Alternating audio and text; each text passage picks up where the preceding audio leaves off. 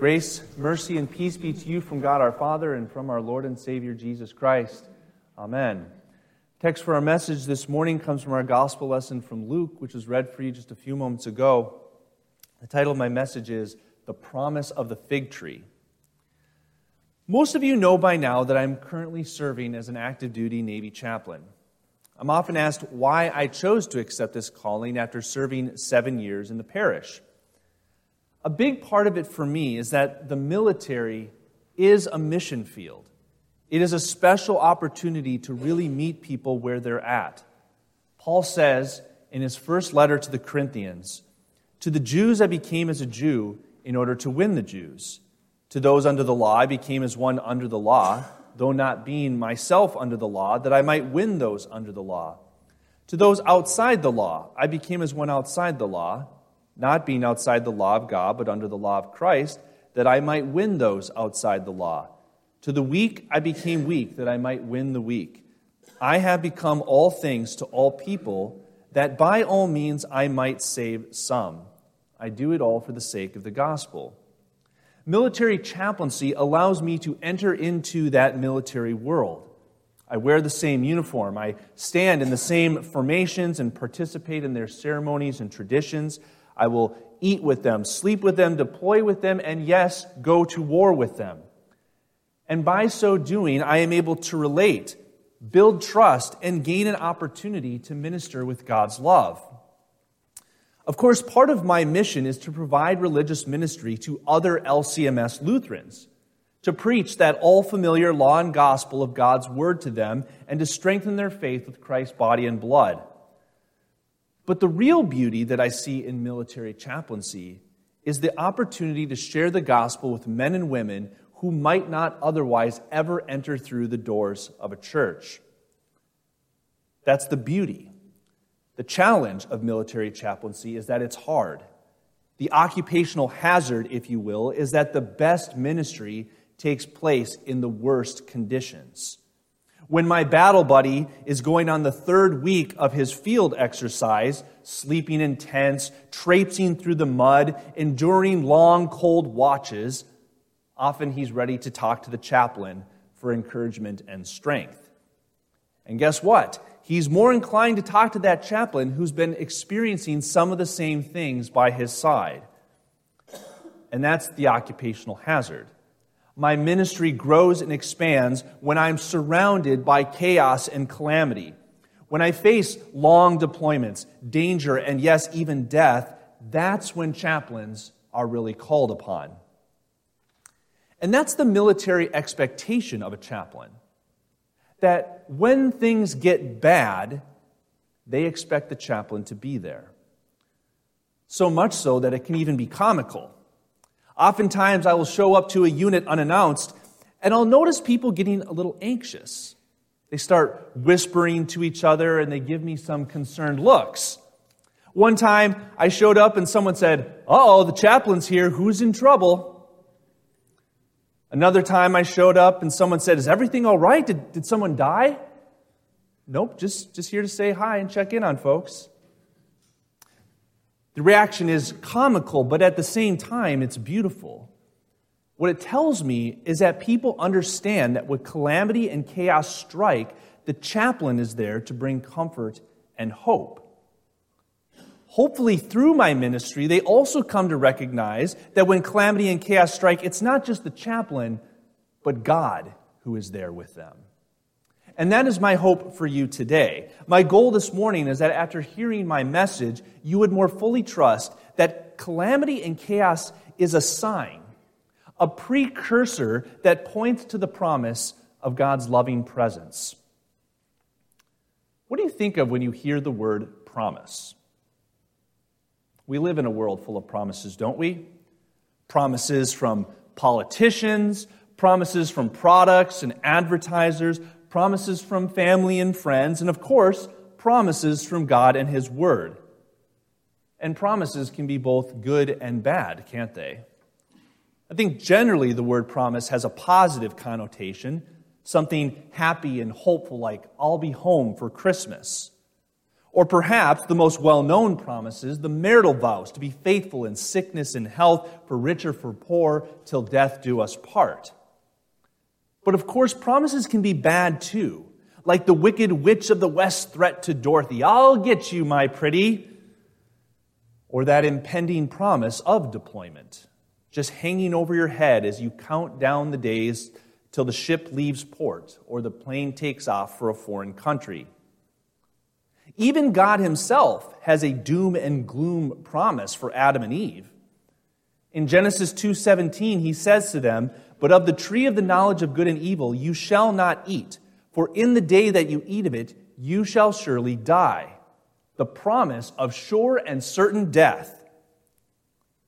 Today, God gives us a different tree with its own promises. In our reading from Luke today, Jesus uses a fig tree as a sermon illustration for his disciples. He says, "Look at the fig tree and all the trees. As soon as they come out in leaf, you see for yourselves, and you know that summer is already near. So also, when you see these things taking place, you know that the kingdom of God is near." The promise of the fig tree is twofold, both good and bad. The bad was mentioned before Jesus even spoke of the tree. The bad is these things. These things are all the chaos and calamity that Jesus has been proclaiming will happen. Distress of the nations on earth, perplexity and confusion, the roaring of seas and waves, the fear and foreboding of what's going on in our world. The bad promise is that these things will happen. Just as sure as you can expect the seasons to change from fall to winter to spring and to summer, just as you can expect the fig tree to sprout its leaves and blossom, these bad things will strike the earth. And we know this to be true because we already see it in our world. There is conflict and war and distress amongst the nations. Just look around. People are in total disarray and confusion. The sea continues to roar with storms and other natural disasters, and it certainly seems like most people are fearful of what lies ahead for our country and for our world. Crime, poverty, disease, war, and the list goes on and on. This is Jesus' promise that he points us to with the fig tree. These things will happen. We should expect them. We should watch for them. And in a very strange way, we should take comfort in them because of the fig tree's second promise. The second promise, the good promise of the fig tree is this: so also when you see these things taking place, you know that the kingdom of God is near. Perhaps a better translation may be that the reign of God is near. Jesus is promising that when calamity and chaos strike, he is there reigning in your midst. What a great comfort. Jesus is there reigning. Now, when tragedy strikes, the chaplain, the pastor, your loved ones can't always be there. Time, space, and other commitments can get in the way, but you can always trust, you can always count on Jesus and his promises. When you see and experience these things, these bad things, remember that as Jesus promises, the kingdom of God is near. Remember that you're not alone, that Jesus is there with you, that he is interceding for you, that he is ordering all things together for the good of those who love him, who have been called according to his purpose. Jesus' fig tree serves as a sign that points us to God's promise. And a sign does two things. First, it gives information. So, for example, if you're driving and you see a yellow diamond with a picture of a car and two squiggly lines behind it, you know that the road is susceptible to being slippery when wet. The sign has provided you with some valuable information. The fig tree is a sign that alerts you that these things, these bad things will happen, and yet when these things happen, the kingdom of God is near. Second, a sign gives you direction on how to proceed. So the implication of a slippery when wet sign is that you should proceed with caution on a rainy day. This road is very slippery when wet, so be on alert. Be careful, and you should probably drive much slower on this road. So what is the fig tree telling you and me? Well, first off, I would say that it tells us to not get too frustrated. Don't allow your time and energy to be consumed by the confusion, the destruction, and the hatred that we see in our world. Why? Because Jesus promises that we should expect it. And yet we do this all the time, don't we? We grumble to ourselves or we complain to our like-minded friends. How can people be so rude, so terrible, so evil? How can people possibly vote for this or that or believe in these radical ideas? Well, probably because we're sinful people in a sinful world, and probably because Jesus said these things would happen. More importantly, though, the fig tree tells us to place our trust in God and His promises. When we suffer chaos and calamity, our initial inclination is to either fear and despair or to trust ourselves. But God has a much better way. Just look at Adam and Eve. After they had eaten the forbidden fruit, the one that God promised would result in sure and certain death, what did they do? They responded in fear, didn't they? They hid from God. Adam said to God, I heard the sound of you in the garden, and I was afraid because I was naked, and I hid myself. And then what was Adam and Eve's other response? They trusted in themselves to fix things. Instead of owning up to their mistakes, they tried to cover them up. Then the eyes of both were opened, and they knew they were naked, and they sewed fig leaves together and made coverings for themselves. How often do you and I fall into that same trap? We face hardship and difficulty in our lives, sometimes of our own making, like Adam and Eve in our own sin, and sometimes from the sinful ill treatment of others. But regardless of the culprit, we seek to take matters into our own hands and fix things.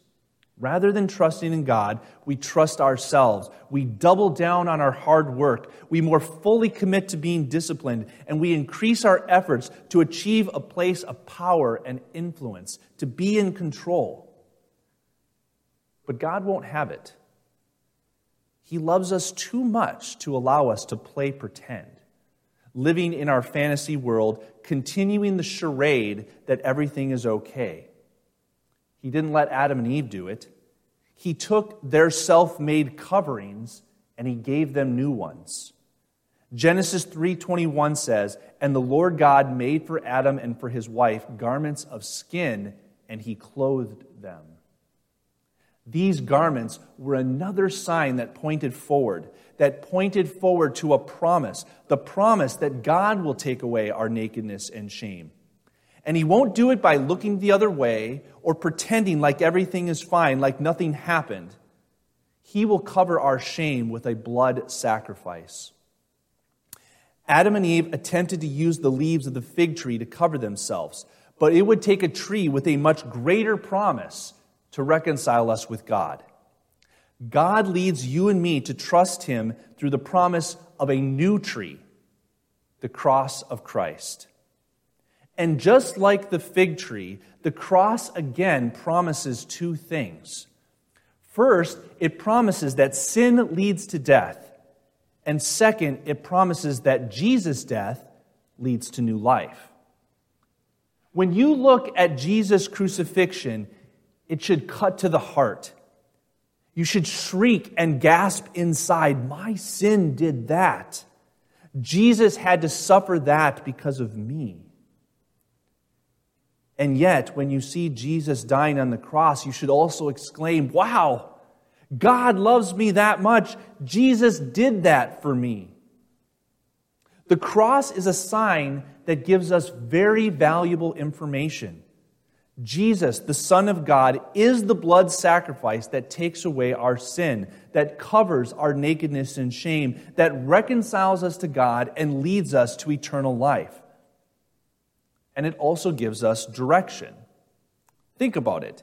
If the cross is a sign that promises that sin leads to death, but that Jesus' death leads to life, the clear implication is that you and I should repent and believe in Jesus. Jesus saves you from sin and death and promises you forgiveness and new life. As Jesus says, repent, for the kingdom of God is at hand. During Holy Week, there was all sorts of chaos and calamity. There was conflict, betrayal, doubts, threats, attacks, and of course, the suffering and death of Jesus on the cross. And yet, through it all, we know that the kingdom of God was near, that Jesus was reigning in the midst of it all. That's when God does his best work, isn't it? When things get bad, we expect God to be there. So remember this promise. Remember that when calamity and chaos and danger and death are swirling about, remember the promise that the kingdom of God is near, for Jesus is there. Amen. And now may the peace of God, which transcends all understanding, guard and protect your hearts and minds in Christ Jesus. Amen.